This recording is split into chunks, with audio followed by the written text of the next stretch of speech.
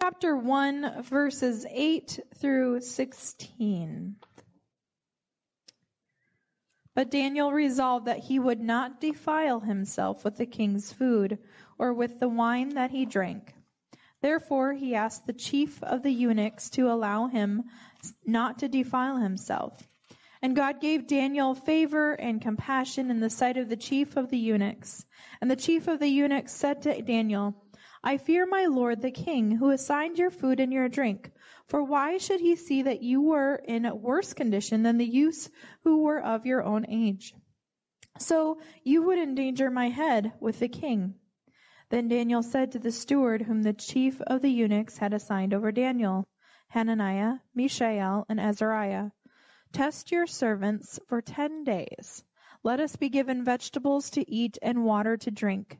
Then let our appearance and the appearance of the youths who eat the king's food be observed by you, and deal with your servants according to what you see. So he listened to them and in this matter and tested them for 10 days. At the end of the 10 days it was seen that they were better in appearance and fatter in flesh than all the youths who ate the king's food. So the steward took away their food and the wine they were to drink, and gave them vegetables. This is the word of the Lord. You may be seated. Father, before I start preaching, I bless your word. I pray that your word would be that two-edged sword that divides bone and marrow, soul and spirit.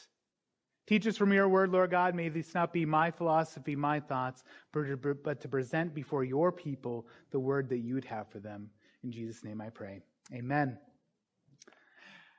After the resurrection, Peter, the apostle, went back to his fishing business. That is where Christ finds him. The resurrected Christ finds him fishing on the lake once again. When Jesus reinstates Peter, he says, Simon, son of John, do you love me more than these? The these Christ is referring to are not the other disciples. Many misunderstand this. While the disciples are around, they're at somewhat of a distance. In fact, Peter mentions John. What about him? Christ is referring to the nets, to the boats, to his old life. Do you love me more than these? This past week, anytime I had a hunger pain, anytime I had an inkling for entertainment with my phone or with a movie, I would say, yes, Lord, you know that I love you more than these. That is what fasting is about, is we say to these things, not that they're necessarily in and of themselves bad. Fishing isn't bad, but do you love me more than these? Yes, Lord, you know that I love you. The most famous fast, when talking about fasting in the Bible, the most famous fast should be the fast of Christ in the desert for 40 days with no food or water. But that doesn't sell cookbooks. The most well-known fast in the Bible at the culture at large is Daniel's fast, which provides many more opportunities to sell books and other merchandising opportunities. In truth, I've never read a book on the Daniel fast, so I just want to be very clear. If you think I'm just going to be bashing it today, you're wrong, because I don't know anything about it to be able to say good or bad.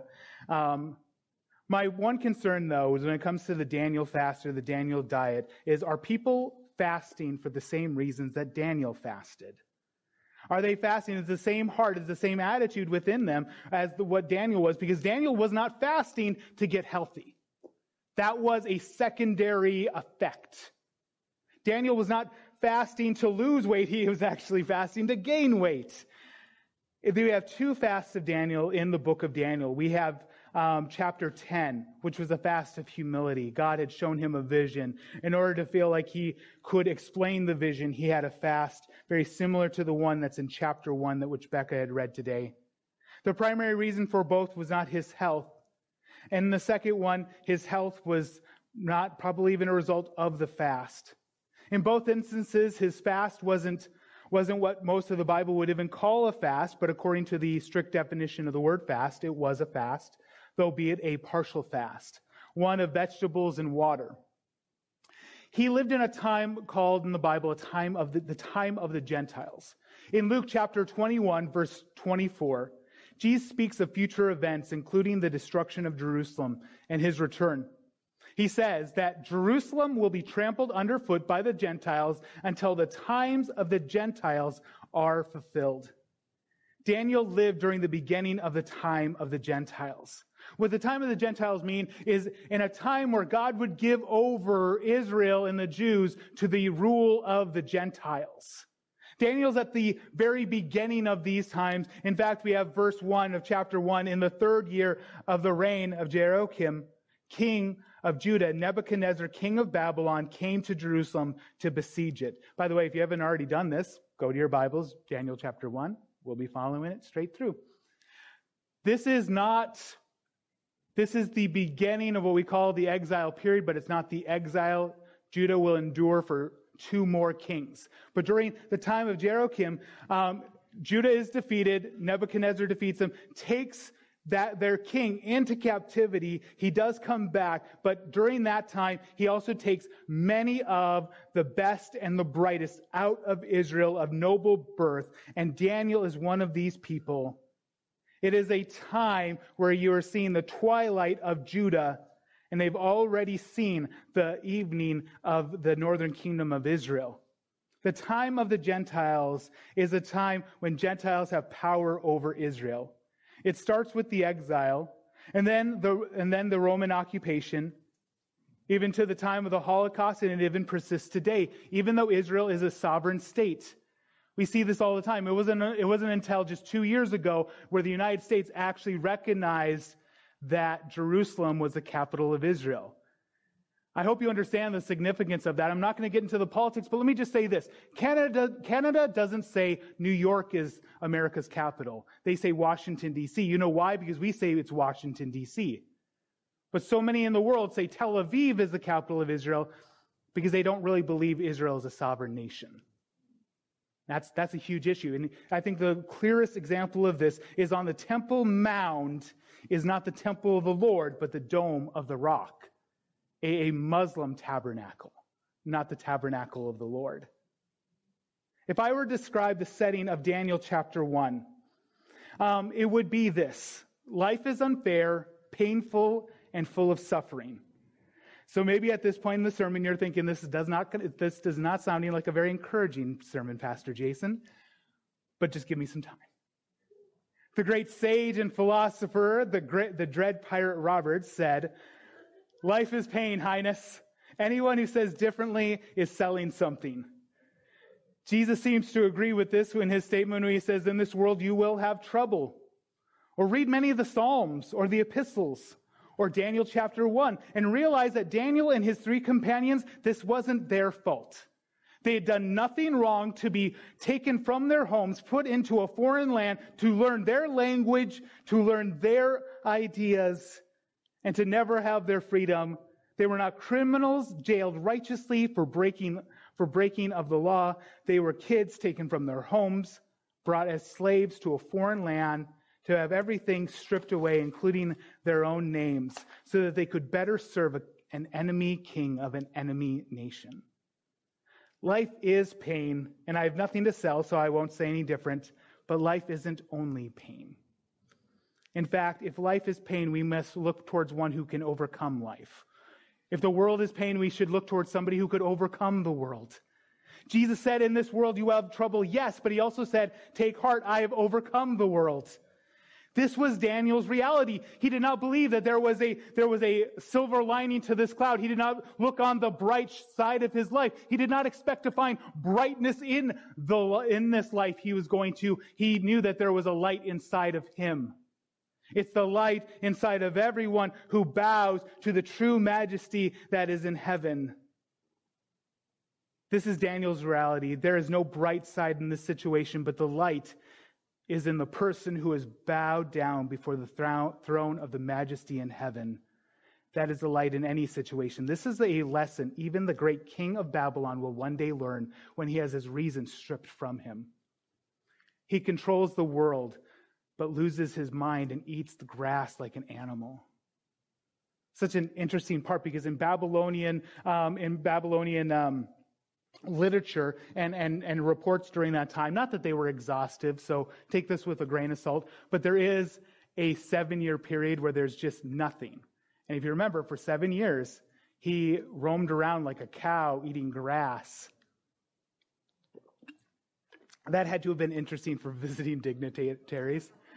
Who's the guy just roaming around naked eating grass? Oh, that's the king. Don't worry about him. My wife and her sisters, they love the cartoon Aladdin, and they would do like many kids. And when they're eating their food, they're like, "I'm gonna eat like Jasmine." And it's like all dainty.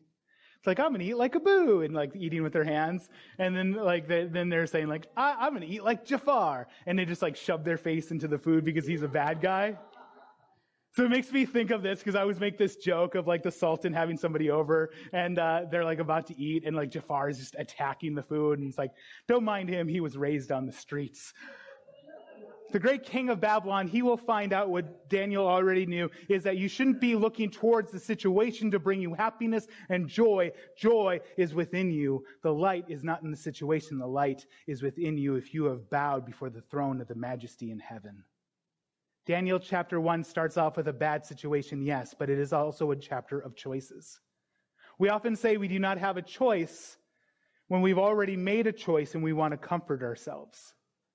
We all have a multiplicity of excuses for why we are not all that we can be. And this is what you see in every culture, right?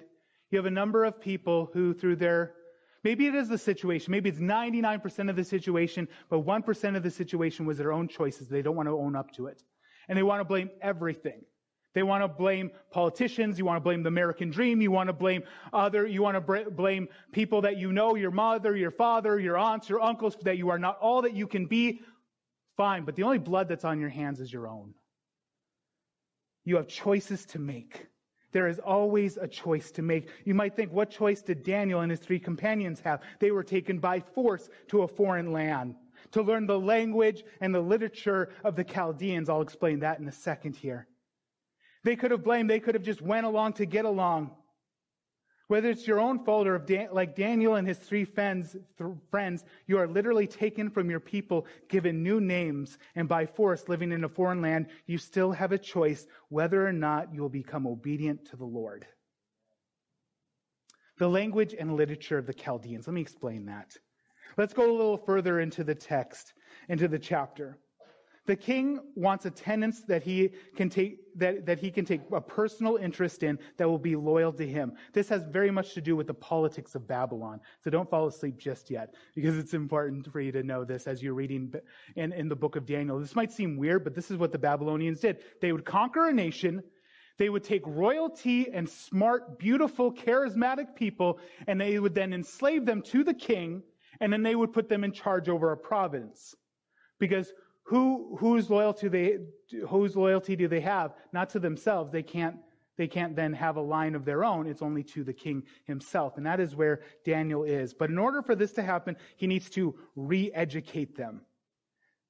Daniel and his companions were the best and the brightest, but the king wants them broken down and re-educated.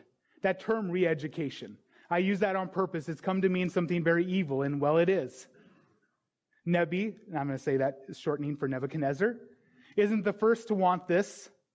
MTV wanted to own a generation. That is why Generation X is also called the MTV generation. Culture has always wanted this, to take the best and the brightest and to remake them in its own image. Everything in our culture is bent to do this, make no mistake.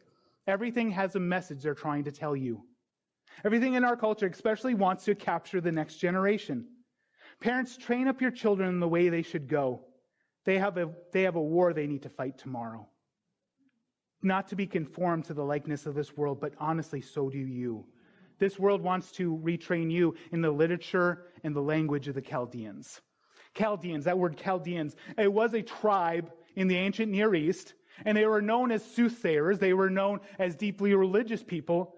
So they became kind of a word you use then for anybody who would be a wise person, a religious person. It became a word for the culture of the Babylonians, was the Chaldeans. So while they were an actual people, they were also a word for soothsayers, educated people, for people that you would aspire to be. It's very much like the word, and this you're going to learn something today, the word we have in the English, gypsy. There are no gypsies. We call certain Romanians gypsies, but they're not gypsies. Gypsy comes from the word Egyptian. In early part of the 20th century, late part of the 19th century, there's something called Egyptomania.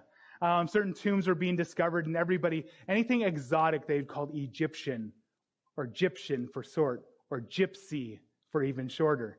So if you encountered perhaps a certain tribe of people over in Romania who they thought were eccentric, they called them gypsies. And that is where we get the word gypsy today. In fact, when we say the byword of I got jibbed, it's kind of a racist thing of attributing that to that. And so it's a long story short, but that's what Chaldeans, when you read that in the book of Daniel, what that's talking about, not necessarily a certain people, but an attitude, a culture.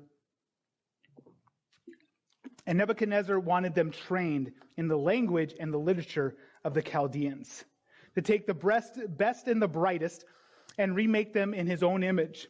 Everything in our culture is bent towards this, like I said before. We pray for our children, we pray for you, because everything that we are exposed to.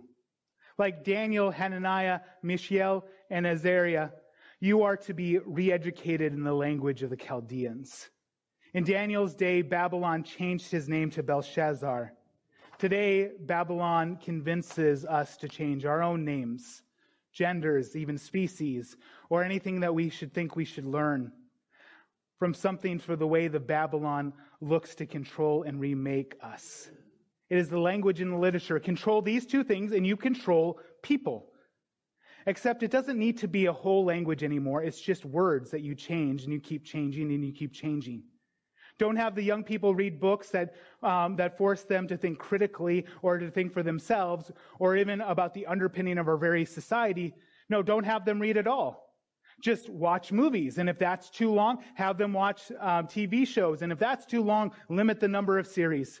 Or, you just have people spend hours and hours and hours, 8+ hours a day watching 8-second videos, whether that's on TikTok or Instagram. And I'm not just talking about all the awful people out there. I'm talking about us in here, me specifically. Because the one thing I found out this last week about not having my phone is I waste a whole lot of time on social media. And how often do we ask ourselves, what is this pouring into me? Because everything's pouring into you. Everything is part of the language and literature of the Chaldeans that it wants you to be trained up in instead of being trained up in the ways of the Lord. Here's the sad news, is you live in Babylon. You live in this culture. You live, just like Daniel, Hananiah, Mishael, and Azariah. You live in this culture, and you can't get away from it. But while you live in Babylon, you have to learn the language and the literature of the Chaldeans. You don't have to eat the king's food, and you do not have to drink the king's wine. Now we come to verse 8. And a feast from the king's own table is set before Belshazzar, formerly called Daniel. But Daniel understood the words Jesus would speak hundreds of years in the future. I have food to eat that you do not know about. He has a hunger that wine and choice foods just simply couldn't satisfy. His fast was truly a feast. Daniel's fast isn't as important. The way Daniel fasted is not as important as the reasons. We don't have a concern about being kosher today, but we do have a concern, as Daniel did, about being holy. Not to eat at the king's table, but to feast at the King of Kings and the Lord of Lords table. Daniel's fast was a feast of conscience, of faith, and holiness. And the first one, a feast of conscience. The word in the English conscience is comprised of two words, con meaning with, and science, which is knowledge. This is very similar to the understanding of the word that's in the Greek, which is your inward testimony, meaning your inward thoughts, what your aspirations are. Every human has eternity set in their hearts. They know right from wrong. We all muddy our own consciences as we do what is evil in the sight of God and in our own sight. In fact, in the book of Romans, Paul makes this clear that the Gentiles can't even live by their own standard of rules. And that's everybody. That's absolutely everybody. No matter what they're like, this is your rules, these are my rules. If everybody was to be honest, I don't even live up to my own rules. And that is our conscience. Make no mistake, no matter how cool someone is, and they try to be cool about their own sin, we all know that the bill comes due. All of us with knowledge did the opposite of what we know to be right. In the great courtroom of the Lord, when we stand before God, none of us will be able to say, I didn't know any better. Our own conscience will be able to testify that, in fact, yes, we did know better. When we talk about having a biblical context, conscience, as the Bible describes it, as believers, we are supposed to live with a clear conscience. How? It is being informed by the Word and led by the Spirit. This is the definition of conscience we are working with today in the Scriptures. It is being informed by the Word and led by the Spirit. Being informed by the Word gives us knowledge, but it is being led by the Spirit that gives us the will, and more importantly, the nature to draw from, to live according to the Spirit. And this is why having a clear conscience is not even so much a work as it is living according to the way that God has remade us in Christ Jesus. That's the fruit of the Spirit. A tree doesn't bend over and make fruit, it produces fruit. The Spirit gives us the nature to draw upon so that we may live by the Spirit, to have a clear conscience. In 1 Timothy chapter 1, verse 19, holding faith and a good conscience by rejecting this, some have made shipwreck of their faith. Every generation sees this among those who outwardly say they are part of the faithful. What I'm talking about here is compromise. People of conscience, because we see it in the news, right? People who seem moral and then they fall, and it's a big how to do. People, there's a saying, every person has a price. We have these deep convictions, but then when the rubber meets the road, what are we going to do? I remember somebody who had a deep conviction, and he'd tell everybody about it, that you shouldn't take out loans. He's like, it's against all these things, it's immoral, it's wrong. And then, when he wanted to buy a new house that he couldn't afford, he took out a loan. Every person has, as I say, every person has a price, but Daniel's price was already bought by God. And that's the difference for us. Our price was already purchased by Christ. So we have no price. We should be living by this clear conscience. There are things that are sins for some and not for others, but that list isn't very big. If there's something specifically in the Scripture that says it's wrong, just because you have a conviction that it's right, it doesn't make it right. But there are certain things that having a more tender conscience will be a sin for you that is not for others. And that's something for you personally to know. And if you were to go against that, if your conscience is telling you this is wrong for you to go against this, you'll find it much easier and easier to start violating your conscience when it comes to the direct commands of the Lord himself. In Romans, it talked about food being sacrificed to idols. For me personally, it's alcohol. As an AG minister, I'm forbidden to drink alcohol of any sort. Even if I wasn't, I still wouldn't. Not even a sip. Why?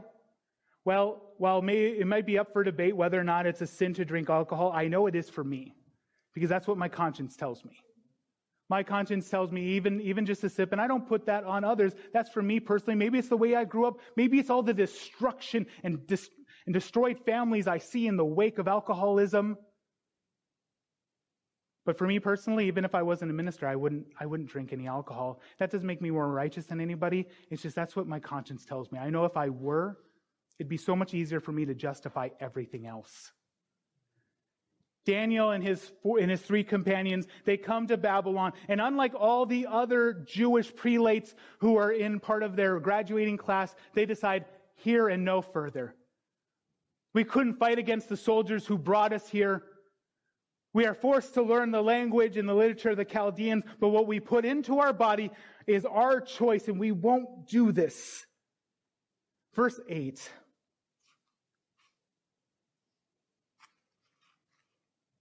But Daniel resolved that he would not defile himself with the king's food or with the wine that he drank. Therefore, he asked the chief of the eunuchs to allow him not to defile himself. The word right here that is translated in English, resolved, is two words in the Hebrew. It is lib and sum. Sum means to put in place, to put, to set, to lay, and to lay violent hands upon. It means to steady ourselves, to put steel in our spine, to make a resolve that I will not bend. Not here, not now. It even means to lay violent hands upon, because to decide that I'm going to live for God instead of living for this world, you have to have steel in your spine. If you don't, you will bend towards it. You will just go along to get along. In Rome, first century, they thought they were losing some of their grip, so they would make people, especially Christians, in front of a portrait of Caesar, take a pinch of incense and put it into a fire and say Caesar is Lord. That is why Romans is such a revolutionary book when it says to declare Jesus Christ as Lord, because Caesar can't be Lord if Jesus Christ is Lord. About more than 300 years after the death of Christ, Rome was a much different place than that. It was starting to become Christianized. And there was actually two different factions in Rome. And one of those factions who had initially agreed to Christianize decided to go back on that and to go back to the old ways of the Romans. And so this under Caesar, you could call him, he's not a Caesar, but he was of that kind of station. He wanted everybody, especially his legions, to declare fealty to the old Roman gods. And this finally got to people called the Thundering Legion. 40 of their members were not just cultural Christians, but they were on fire, Spirit-filled Christians. The Roman governor stood resolutely before the 40 Roman soldiers of the Thundering Legion. He said, I command you to make an offering to the Roman gods. If you will not, you will be stripped of your military status. The 40 soldiers all believed firmly in the Lord Jesus. They knew they must not deny him or sacrifice to the Roman idols, no matter what the governor would do to them. Commodus spoke for the legion. Nothing is dearer or greater honor to us than Christ our God. They refused to obey the edict, choosing instead to obey a higher authority. You shall have no other gods before me. You shall not make for yourselves an idol. You shall not bow down to them and worship them. The governor then tried other tactics to get them to deny their faith. First, he offered them promises of money and imperial honors. Then he threatened them with torments and torture, with the rack and with fire. Commodus replied, you offer us money that remains behind and glory that fades away. You seek to make us friends of the emperor, but alienate us from the true king. We desire one gift, the crown of righteousness. We are anxious for one glory, the glory of the heavenly kingdom.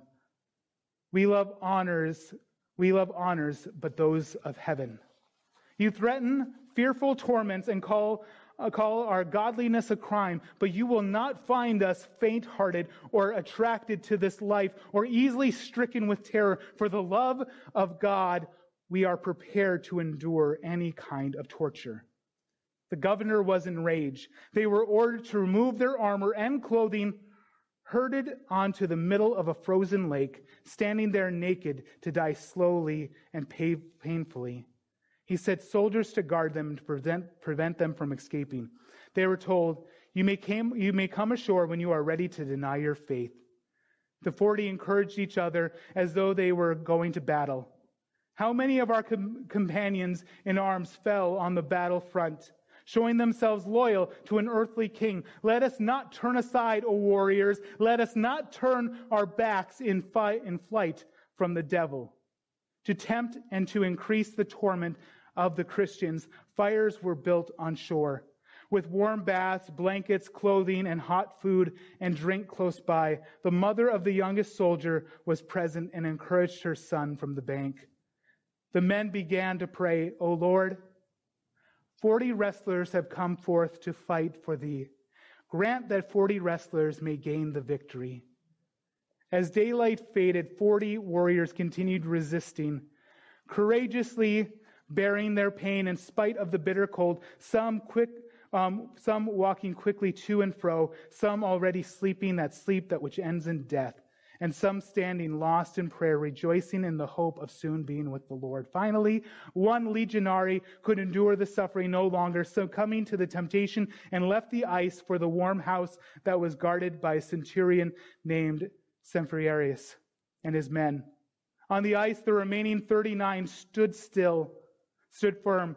Still the petition went up from those to speak, O Lord, 40 wrestlers have come forth to fight for thee. Grant that 40 wrestlers may gain the victory. Their prayer was answered to the surprise of everyone. That same Roman centurion was touched by his comrade's bravery, and the Holy Spirit moved upon his heart. He threw off his armor, weapons, and clothing, and ran to the 39, exclaiming loudly, I am a Christian. They welcomed him into their company, and so the number of martyrs remained all at 40. By morning, 40 glorious spirits, Sempronius among them, had entered into the presence of Christ.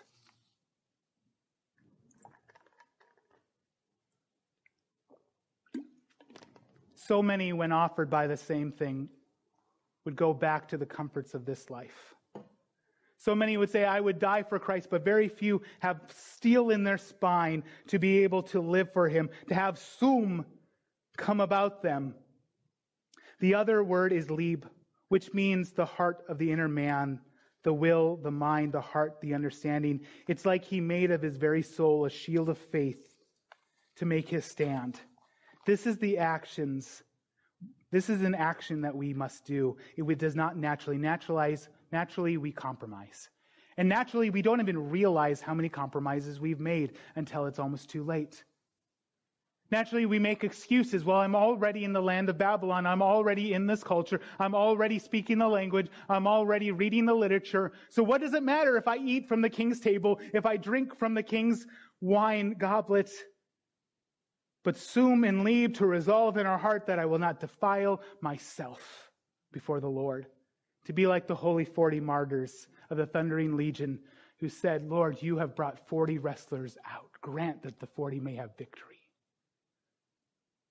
There's one thing last few years as being your pastor God has put on my heart is to make a call to all the faithful. Stay on the ice with me. Stay on the ice with me. God, grant that these 40 may have the victory. That we would also sum and lieb, to resolve in our hearts that we will not defile ourselves. It was a feast of faith. Number 2, a feast of faith. A lot, if not all, compromise comes from a lack of faith.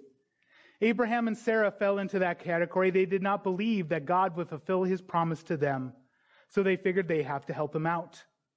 We have all kinds of ways of making our lack of faith seem reasonable. We have all kinds of ways of making our lack of faith seem reasonable. No, I have to do this or I'm going to be short at the end of the month for bills.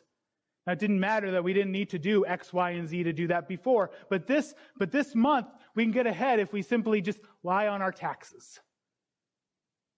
Or we deceive somebody else into giving us more or something to that effect. Or we just say, well, I have to do, the heart wants what the heart wants. That's probably one of the best lies our culture has come up with. Since the heart is deceitful amongst all things. We confuse our heart with our conscience all the time. But a conscience is being informed by the word, led by the Holy Spirit. Our heart is just doing what we believe is right. I talked about how Daniel 1 is about choices. You have a choice. Will you choose sanctification over sin, conscience over experience, faith over fear? Let me continue reading verse 9. And God gave Daniel favor and compassion in the sight of the chief of the eunuchs. And the chief of the eunuchs said to Daniel, I fear my lord the king, who has assigned your food and your drink. For why should he see that you are in worse condition than the youths who are of your own age? So would you endanger my head with the king? Most hearing that would say, okay, well, Jesus said I need to love my neighbor, so I'm just going to drink the wine. I'm just going to eat the food. And how easy it is to make our excuses, our lack of faith, into seeming reasonable and a good idea. The last couple of years has taught me anything. People would just twist the words of Jesus into, well, this is loving your neighbor, is to drink the wine and eat the food. But Daniel had a different perspective. Now, Daniel had a love for this man as well. And this is something we should take too. We should never arrogantly in people's faces, because that's the way the world does, right? We have a disagreement, so we are going to go at war with each other. But with love, with a timidity of spirit, we tell the person as Daniel did, look at my faith. And that's what Daniel says. He says, okay, test this out. 10 days. Just 10 days. See if we're not better off than the rest. I would paraphrase his response like this. Look at my faith. Look at how it endures. Look at how my God takes care of me and sees that I am unafraid. Dear beloved of the Lord, that is one of our greatest witnesses to this world, is that this world can see we do not fear as the world fears. That we have an inward confidence. Pastor John MacArthur said, biblical joy consists of a deep and abiding confidence that all is well, regardless of the circumstance and difficulty. I hadn't asked Phil and Ann if I could share this, but I've shared it before, so I feel like I've got carte blanche too. When Phil was in the hospital literally dying, him and Ann had a joy about them. I saw it myself and many others did. I don't know how many of you know this, but his doctor told him to make his calls and make his goodbyes. That's how far along he was. But they never lost their joy. Not knowing whether he'd live or die, they never lost their joy. That's powerful. Daniel, he's a 15-year-old punk saying to the chief of the eunuchs, look at my faith and realize I'm not afraid. I understand you're afraid you're going to lose your life, but just 10 days, you can see what God will do. You'll see what my God can do. It's the supernatural over the natural. One reason I am somewhat maybe skeptical of the Daniel fast is that I've yet to see a testimony like this, which is I was so scrawny. Then I did the Daniel fast and I gained 60 pounds. Nobody ever says in the Daniel fast how much weight they gained. And the scripture says they were fatter in flesh. If you're doing the Daniel fast and you're not gaining weight, maybe you want a refund. That's what happened during this fast. It doesn't make earthly sense. There's not a lot of fat content in celery. You don't naturally get fatter the more vegetables you eat, but that's the miracle. What makes sense is what the chief priests would have thought, which is that they would lose weight, but they gain weight instead. In verse 15, it says that they were fatter in the flesh at the end of 10 days. So if you do I already said that. All that to say was that Daniel stepped out in faith. And that's a very important thing. Daniel knew he had to be obedient. He didn't understand how that was going to work out. He didn't even know at the end. God didn't tell him, do this for 10 days. I will make you gain weight. He knew that I can't defile myself with the king's food. Maybe he would have thought of something at the end of 10 days if he didn't look better. I don't know. It doesn't say that he was better at 10 days. But Daniel knew this. Obedience is mandatory. Understanding is not. Obedience is mandatory. Understanding is not. Sometimes there's a situation, how am I going to continue living according to my principles, according to my own conscience that God has given me in this situation? Well, step out in faith because obedience is mandatory, understanding is not. Finally, it was a feast of holiness. A feast of holiness. This fast was all about fasting as a believer should be, which is to be holy. That is why we fasted this last week. This is why you should fast in your life. It's to be holy. Now, we misunderstand holiness a lot because we often conflate it with righteousness. Righteousness is doing the right thing. And righteousness is a part of biblical holiness. But biblical holiness is more than righteousness. It literally means to be set apart. That was the nation of Israel. God set them apart from the other nations to be his holy possession. That's why we have the dietary laws that were like, they couldn't eat shellfish, but I like lobster. Why are all these things? It wasn't that it was necessarily moral or immoral. In fact, many of them are just morally neutral. It was that you are a special possession of the Lord. You are holy. Everything about those laws in Leviticus that we all lie about when we do our one-year Bible that said we read it all that was to say, it screamed out, we are holy before God. We have no other gods before us. We are God's special possession. Holiness isn't the same thing as righteousness.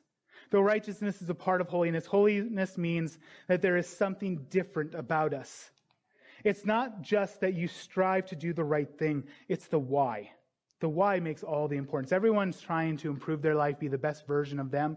I'm not trying to be the best version of me. I'm trying to be conformed to the likeness of Jesus Christ. Because he who has called you to be holy. Let's go back to our text here. When you read about the weird laws in Leviticus, what you are reading about is not moral versus immoral. It's about God, what God wants for his people. It's for them to be different, to be set apart from others. How to be holy. Their names, their languages, their literature, their diet was screaming to all the world, we are the people of God. Daniel is a young man who has had everything stripped from him. We tend to think of Daniel with a long flowing beard, older, like when it was time for the lion's den. His story starts off when he was about 14, 15. We're not exactly sure, but he was a very young man in that time. Who's 15 here? Raise your hand. I'm calling you out. Raise your hand if you're 15. Jeb is 15. Anybody else? Well, if I find out later and you lie. I'm just kidding. Jeb, right there. Jeb. That's Daniel. And take a good look at Jeb. Young man. Daniel. Imagine Jeb being taken away from his mom and dad. He's going to go now live in some other country, an enemy of the United States. Like Russia invades the United States, like in Red Dawn, and they take Jeb away. And now he's going to learn Russian, and he's going to learn the religion of the Russians. He's going to learn the literature of the Russians. He's going to be perhaps a governor in Russia one day. He's had everything. Daniel's had everything stripped from him: his mother and father, his land, which is everything to a person back then. It's not much to us. Like, you hear what I talked about before. Maybe you thought, well, it's not so bad. It's like an exchange program. He's never going back, though. Everybody he knew, everybody he loved up until that point, it's done. Everything about him was stripped away. His own language, what he could read. In fact, we're not sure whether or not he was a eunuch. I tend to believe he was. His own masculinity was taken from him. The one last bit he had was what he put into his body. His name, which meant God is my judge, the land of his fathers, his freedom, his mother and father, his people, maybe even his own masculinity, the last bit that said, I am a Jew, I am a person of the people of God, I am an heir of the promise of Abraham, Isaac, and Jacob. I may be a slave in Babylon, but I am a citizen of a kingdom not of this world, whose king will sit on the throne of his father David and rule it forever. The one thing was what he put into his body. If you and I cared about holiness the way Daniel did, we would see revival. When talking about holiness, those who have lived a life of compromise are quick to accuse others of legalism. That was Old Testament law, Pastor Jason. We're in the New Testament freedom. Well, you don't get much more New Testament than 2 Corinthians chapter 6, verse 17. Therefore, go out from their midst and be separate from them, says the Lord, and touch no unclean thing. Then I will welcome you. How are you different? Or are you? Are you different, or are you indistinguishable from others? Even last week, you could have participated in our fast and still be just like all the rest of this world. And the rest of the world does fast. There's something called intermediate fasting. And it's for health reasons. You could have been just like that. Or when somebody asks you, well, why does your church fast? Did you say we fast as just an outward sign of the holiness that God has called us to? How are you different? Do you love the things the world loves? Do you use the language of the Chaldeans and read their literature? Daniel had no choice. And to an extent, neither do we. We live in this culture. But like Daniel, we make our choice to be holy. Making church a priority when others say it's not essential. To actually meet together. We don't let what we put into our bodies or into our minds control us, but we have control over them. This is true freedom. The great lie of sin is do what you want and you will be free. If any of you have dealt strongly with addiction, I think all of us deal with addiction to some point or another, but if you've ever dealt strongly with addiction, you know what I'm talking about. It says, just try me. It'll make you feel good. And then when you've had enough of it, when it's hurt you so bad and you're like, I want nothing to do with it, it's like, you don't get to make that decision. I have you now. When Cain was so dejected after Abel's offering was accepted and his wasn't, the Lord said, behold, sin is at the door. It desires to have you. I'm not going to get too into what that word have you means, but it would be as violent, terrible as you can imagine. And that is what the great lie of sin. Do this. This is your freedom. And then you find out the chains are already on me. To give a more fun illustration, it's like Pinocchio when he goes to the island. And you can do whatever you want. You can rip up the Mona Lisa, you can smoke, you can play pool, you can do all this stuff, but by morning you're a donkey and you're being sold into slavery. And that is what sin does to us. It makes us donkeys that are sold into slavery. A freedom to live, a freedom that the Bible is talking about is a freedom from sin. To live the way we were created to live. It's a joy that's unspeakable and full of glory instead of a shipwrecked faith. Worship team, would you come up at this time? We saved doing communion for this Sunday specifically for a reason. When I was doing my series on the 7 deadly sins and I preached on gluttony, we did communion then as well. I had the communion table, and I had another table filled with McDonald's food. I was going to do it again this week, but I didn't want people thinking I was biased against McDonald's. It's just the only fast food we have in the town. And I asked, which do you seek to fulfill you? Which do you seek to fill you up? The Lord's table or the table of the world? Do you seek to live according to the meat and the wine of the king of this world? Or the bread and the wine of our Lord? Which do you seek to fill you up? This last week we fasted. Part of fasting is emptying ourselves out. We don't eat food. We don't fill ourselves with technological entertainment so that we may be empty so the Lord may fill us. Have you ever went to a party not realizing there was food so you ate before you came? And maybe you ate something that was just around your house, like box macaroni and cheese, or maybe it was something you didn't even want to eat, but you're like, I'm going to get hungry by 10 o'clock, so I better eat something right now. And then you show up, and your friend just made you the most incredible food. But here's the problem. You're already full. And no matter how good that food is, it looks disgusting because you're already filled to the brim. I remember Bill Maher, before he had his current show, was a show called Politically Incorrect. And he'd have a Christian on there every now and again. It was like one Christian, and then everybody else wasn't. And this one Christian was on there, and he was saying how arrogant Christians were. And she said, it's not arrogant for one beggar to tell another beggar where to find bread. And what he said to her, I thought was so telling. He said, but I'm not hungry. Problem with not just unbelievers, but Christians as well. When we fill up on the stuff of this world, we're not hungry for the table of the Lord because we've already drinking the king's wine and eaten his meat. Meat and wine dedicated to the things of this world, to demons, to idols. So we're not hungry for the things of the Lord. We're not hungry for holiness. We're not hungry for faith. We're not hungry to have a clear conscience because we're already filled up with all these other things.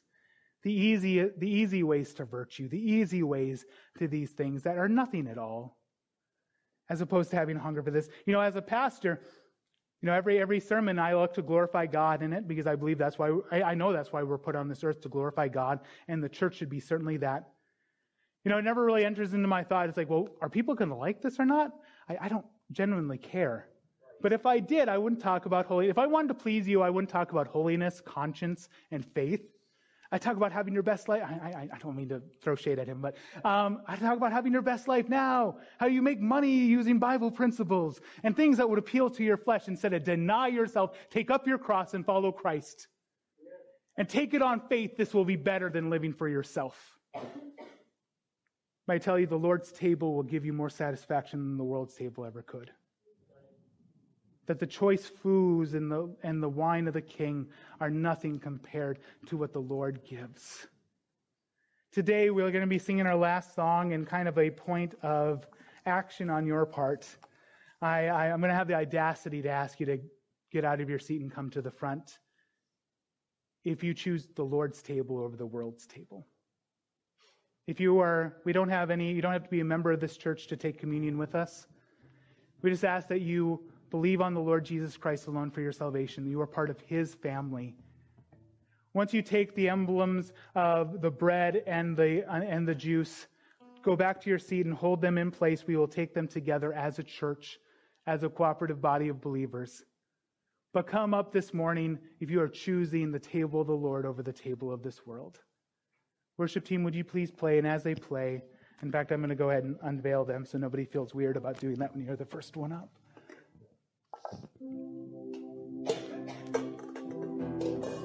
So today, if you choose the table of the Lord over the table of the world, please come up, take in your hands the symbols of the body and blood of Jesus Christ, and go back to your seat and hold those in place as we get ready to take communion together. If you physically cannot make it up, but you're still wanting to make it up, you can ask somebody beside you to come up. They say this mountain can't be moved. They say these chains will never break. But they don't know you like we do. There is power in your name. You've heard that there is no way through.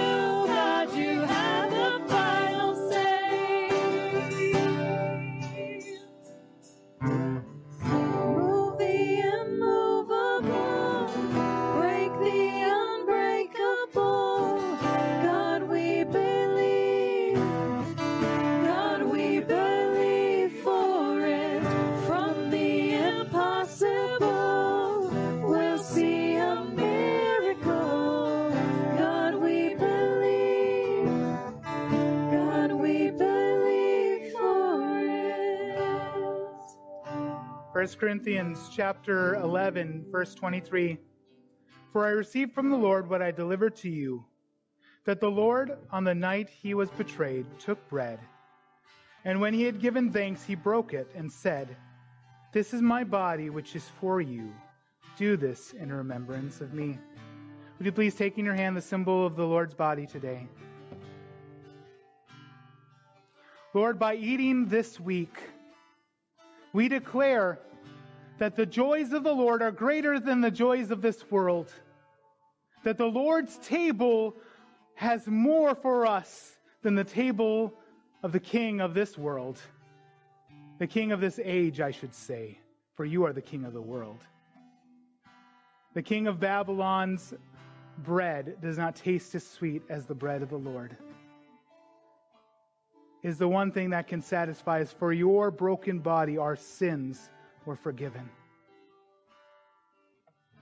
Who would have prayed such a prayer? Who would have had the audacity to say to God the Father, "Take your son whom you love up to the hill and sacrifice him"? When you said so to Abraham, you told him to stop. But when it came to you, you went ahead for my regard. The table of the Lord is truly better than the table of this world. Would you please take and eat together?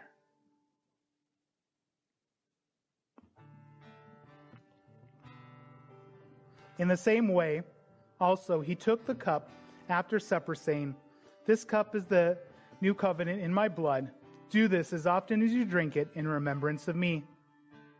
Will you please take in your hand the symbol the Lord's blood today? Father, as we get ready to drink from the cup, we realize that you drank a different cup. You drank a cup that we were supposed to drink, the wrath of God. You drank it until there was none left, so that we could drink from the cup of the Lord's kindness, the cup of grace, the cup of mercy, the cup of adoption, the cup of betrothal. When we take and drink, we say that the wine of the Lord is greater than the wine of this world. It is greater and far better. Please take and drink together. For as often as you eat this bread and drink this cup, you proclaim the Lord's death until he comes. This is a charge all of us have. Tomorrow, today, in the next moment, proclaim the Lord's death until he comes again. Until that great glorious day, we have an age where we tell others of the good news of Jesus Christ so that they can join us in the air as well. And to join us in the presence of our King of Kings and our Lord of Lords. Worship team, please lead us in this song. We'll be ending with a benediction. But enjoy the table of the Lord today. Move the immovable, break the unbreakable. God, we believe. God, we believe for it. From the impossible, we'll see a miracle. God, we believe. God, we believe for it. Move the immovable. Break the unbreakable. God, we believe. God, we believe for it. From the impossible, we'll see a miracle. God, we believe. God, we believe for